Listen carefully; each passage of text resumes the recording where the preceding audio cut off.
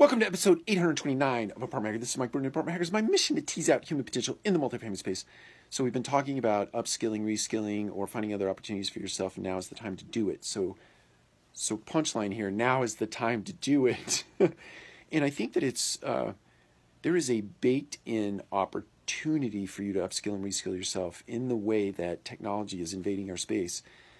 You as a worker, right, or a team member in an organization can look at all the technology that's making its way into our space, and a bunch of this technology is free, right?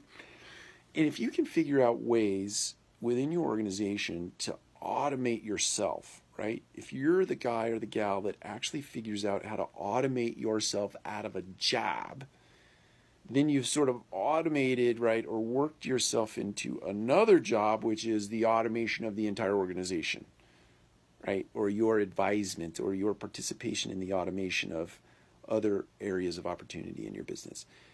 And by doing your exercise in automation, right, putting automation against your work, you're teaching yourself a skill that is very valuable and will be very valuable for some time to come, because there are millions of businesses, right?